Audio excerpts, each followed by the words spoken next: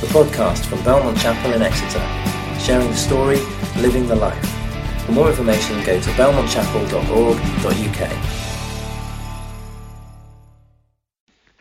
1 Timothy chapter 6. All who are under the yoke of slavery should consider their masters worthy of full respect, so that God's name and our teaching may not be slandered. Those who have believing masters are not to show less respect for them because they are brothers.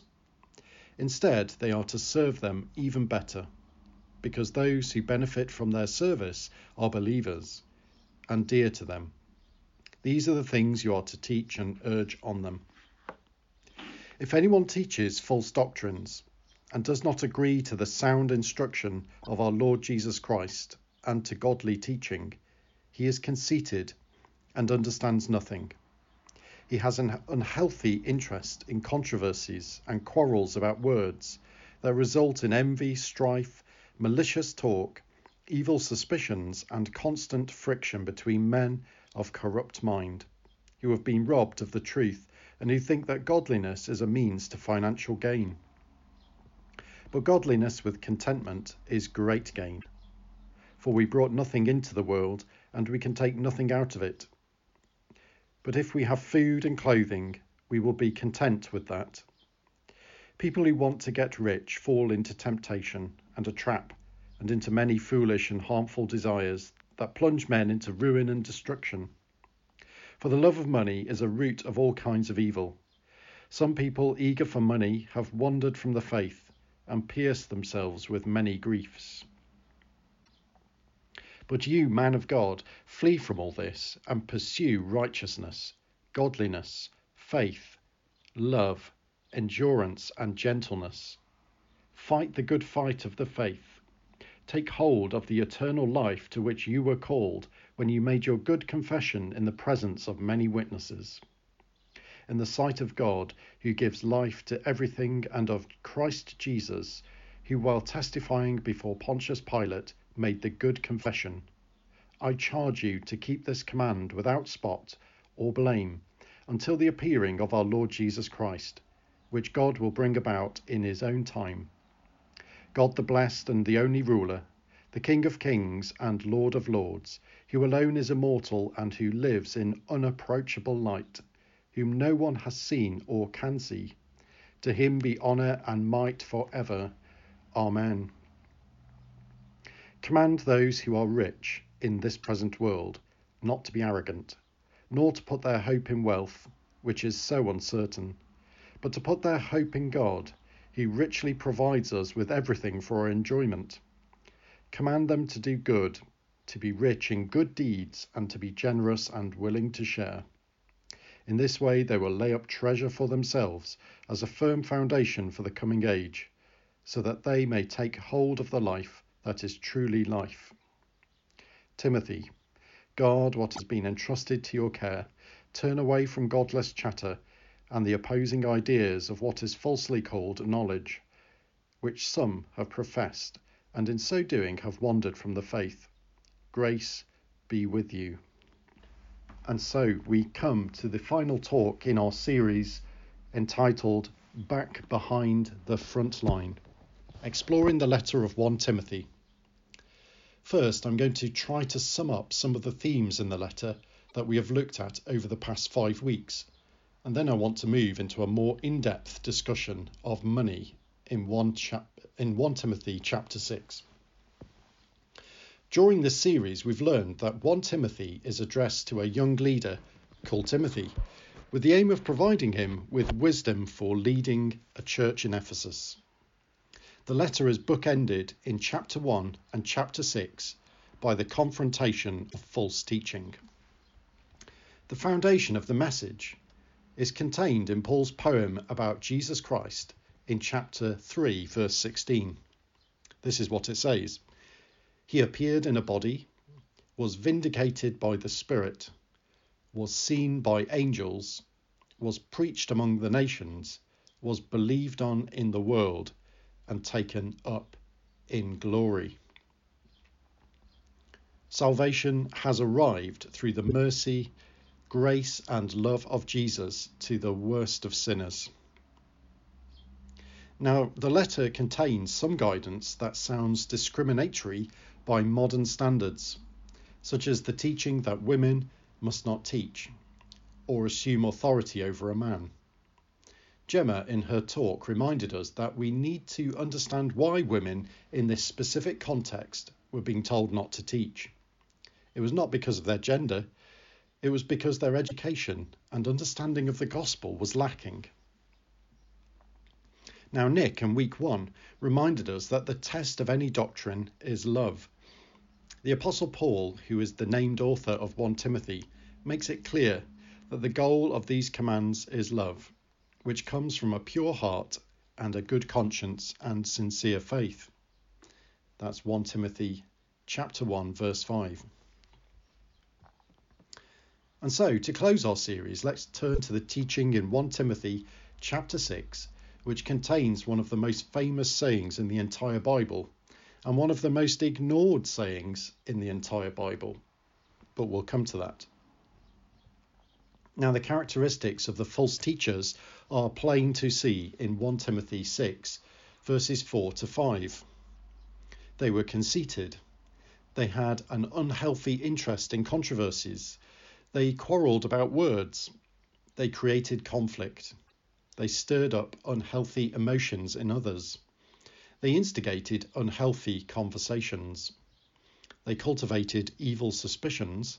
And finally, they were motivated by financial greed or financial gain. What is interesting here is the medical language used. The sound or healthy teaching of the Lord Jesus is contrasted with the unhealthy false teachers. In the wider Greek culture, human vices were regarded as diseases, and it was believed that sound teaching could cure these moral illnesses. And so the false teachers are presented as though they have a physical disease. I find this very interesting because in recent years there's been a spate of books describing modern consumerism and materialism as a disease. The word affluenza has been cropping up all over the place. Now, don't ask me how all these books and films with these titles I'm showing on the slide can have the same title and still be on the right side of copyright law. I've no idea. But by far the best book I've read is by the author Clive Hamilton that describes our model compulsion for material and financial growth. Clive Hamilton, his book, The Growth Fetish, I don't believe Clive is a Christian, but I certainly consider that he's sympathetic to Christian beliefs in his writings. That's The Growth Fetish. Well recommended if you want to get to grips with the affluenza theme. Now, of course, there's nothing new under the sun. 1 Timothy chapter 6, verse 3 talks about the sound instruction of the Lord Jesus Christ. Some commentators believe that this is referring to everything that has been explained in the letter up to this point. But I think those listening would recall the teachings of Jesus. If we just take a zoom through the Gospel according to Luke, I think it will make the point. Luke chapter 6, verse 20. Blessed you who are poor, for yours is the kingdom of God. Luke chapter 6, verse 24. But woe to you who are rich, for you have already received your comfort. And then we think about the parable of the sower in Luke chapter 8 that describes the seed that fell among thorns that was choked by life's worries, riches and pleasures. Remember Luke 12, the rich man who planned to build a bigger barn but died before he could enjoy any of the benefits. Remember the parable in Luke 16, the rich man who died and was sent to eternal torment in hell. And finally, the parable of the rich young man in Luke 18, who was instructed by Jesus to sell everything he had and give to the poor.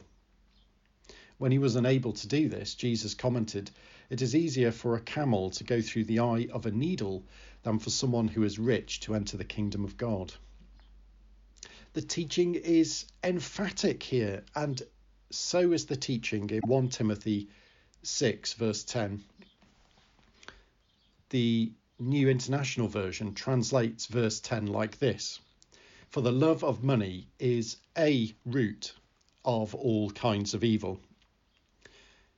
Philip Towner, in his commentary on the pastoral letters, he argues that it should be more emphatic than this. Towner translates the Greek text as "the love of money is the root of every evil." Towner suggests that to tame the translation is to soften the indictment of the greedy opponents. I believe Towner is right, and that the love of money is the root of every evil. So I want to try to explain why, because it's not at all obvious that money has this role. Now, my first point is that money is created as debt. For the majority of human history, physical money, for example coins, were simply tokens that represented debt. In modern banking, when a bank issues a loan to someone, it is enabled to create the corresponding amount of money. The creation of money as debt is the driver of economic growth, because lenders not only have to pay back the principal sum of their loans, they have to pay interest. Now, you might be interested to know that the Bank of England was founded in 1694 to raise money to fund a war with France. A consortium of English bankers made a loan of £1.2 million to the King of England, and in return they received a royal monopoly to issue banknotes. In other words, they were allowed to monetize the newly created royal debt. This was a great deal for the bankers. They got to charge the king 8% annual interest on his loan, but also got to simultaneously charge interest on the money that was borrowed by other clients. The royal loan has never been paid back, and if it were, the entire monetary system of Great Britain would collapse. For there to be money, there has to be debt. Now, debt-based economies create a tremendous striving for economic growth, and this has a psychological dimension to it. The monetary system requires us to be particular kinds of human beings, humans that are desiring and striving for more than they have. The monetary system creates a human turned away from God and towards activity in the pursuit of money. This desiring, striving human being could be one reason why money is the root of every evil. That's the first point. The second reason this interpretation of this translation of the verse is correct by Towner is that money could be the root of pride. It's the root of all evil because of pride, which of course is at the heart of sin. The story of Adam and Eve in Genesis chapter 3 shows them turning away from God and turning to self as they eat the forbidden fruit. Pride is self-love and self-reliance and self-dependency.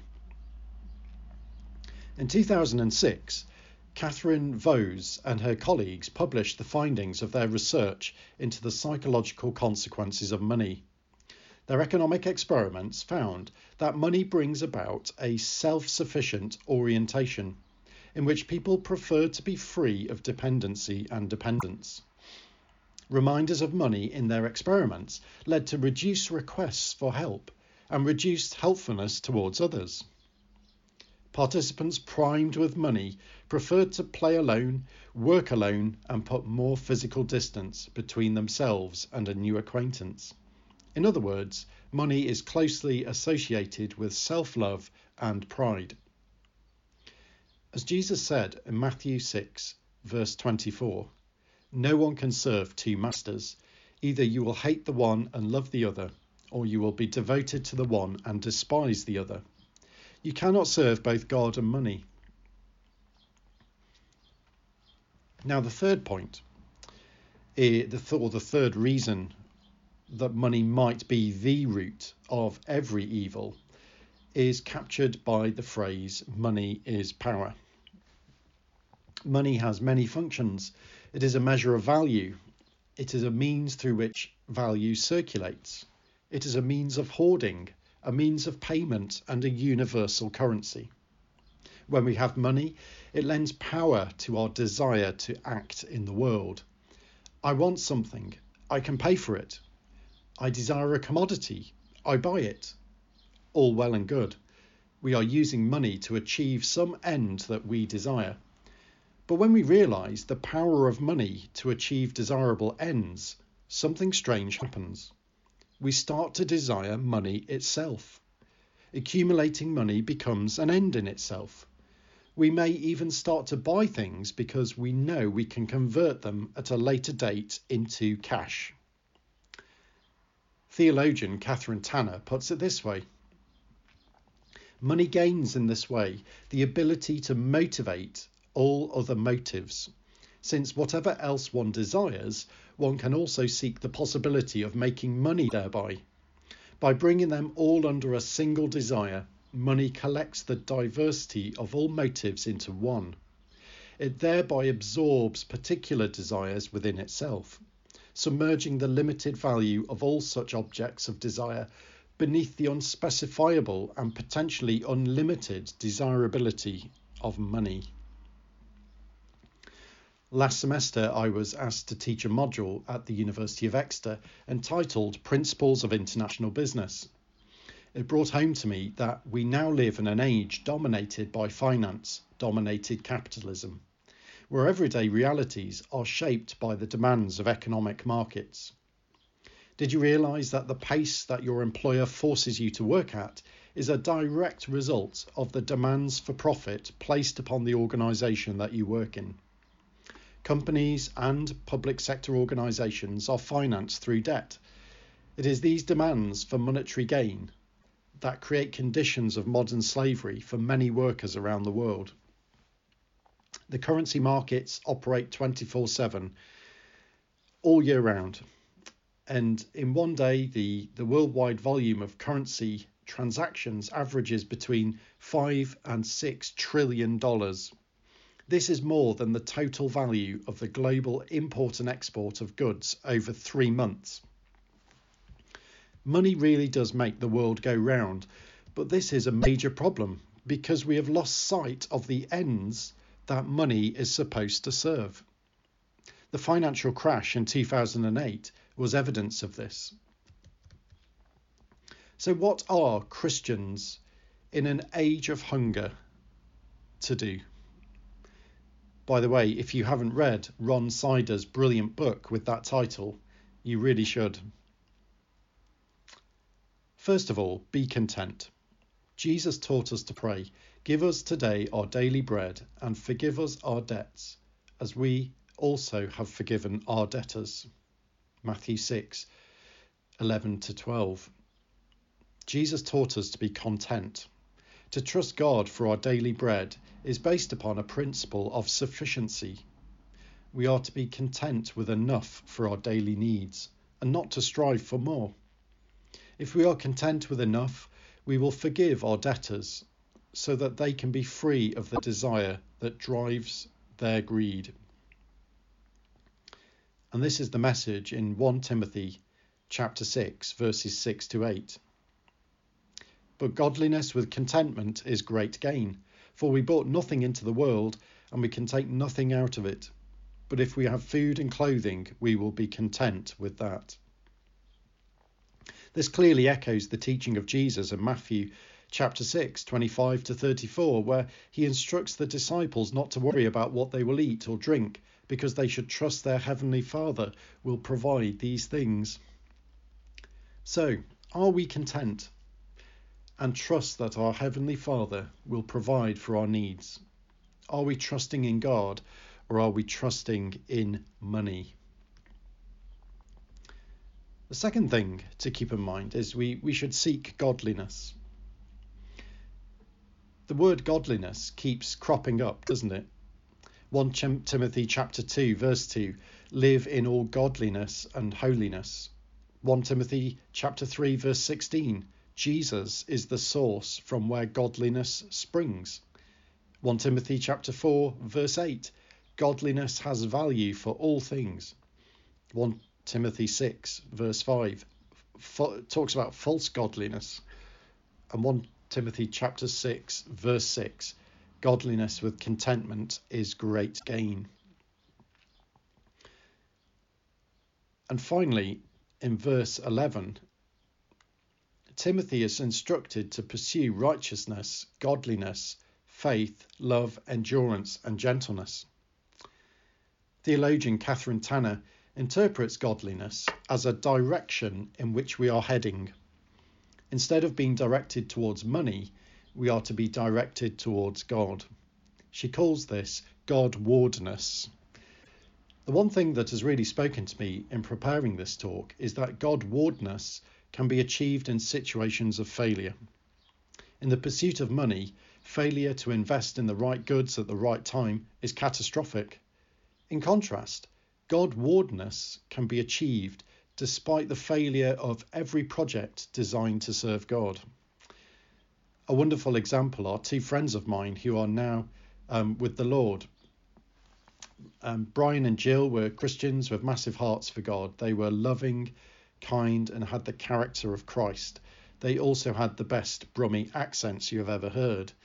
They ran a shoe shop together that went under, but it didn't stop them being godly and orientated to God.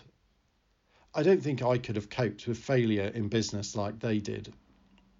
The Lord still needs to deal with my pride and perfectionism. But I have Brian and Jill as my teachers. They knew that you cannot put your trust in wealth, which is so uncertain. They knew that hope in God provided true riches. They knew that they were laying up treasures in heaven through pursuing God in righteousness, godliness, faith, love, endurance, and gentleness. In the coming age, I am sure that Brian and Jill will be providing shoes for us all. And as I reflect on my many failures in life, I have come to realise that if we make God our universal source of value, not money or status or success, we are enabled to be godly. And finally, rich Christians are called to be generous and share their wealth. How generous are you with your money? How generous have you been to this fellowship over the years? How generous have you been in supporting the needs of the destitute in our world? There is massive need just in our community in Exeter, but the problems are worse in other regions of our country. By some estimates, 26% of children in the southwest live in relative poverty. If we are a 1 Timothy church, we need to be generous. There's a lot of talk about levelling up in the political agenda of political parties in this country. The clear message in Scripture is that levelling down is required. The rich are to give away their wealth to those who need it and lay up treasure in heaven. So let's pray. Let's just take a moment to reflect upon our bank balance and our income. We may be in very different positions to each other, and so we remember the words of Proverbs 30, verses 7 to 9. 2 things I ask of you, Lord. Do not refuse me before I die. Keep falsehood and lies far from me. Give me neither poverty nor riches, but give me only my daily bread. Otherwise I may have too much and disown you and say, who is the Lord? Or I may become poor and steal, and so dishonour the name of my God. Let's turn to consider our attitude towards money. If we have become arrogant, Lord, forgive us and help us to repent. If we have put our hope in wealth, please forgive us and help us to repent. If we have become discontent, please forgive us and help us to repent. If we have lost sight of the lives of the poor, please restore our vision. Father, we ask that you would provide us with anticipation of the coming age, that we might live our lives in the light of the eternal life that you have promised. Amen.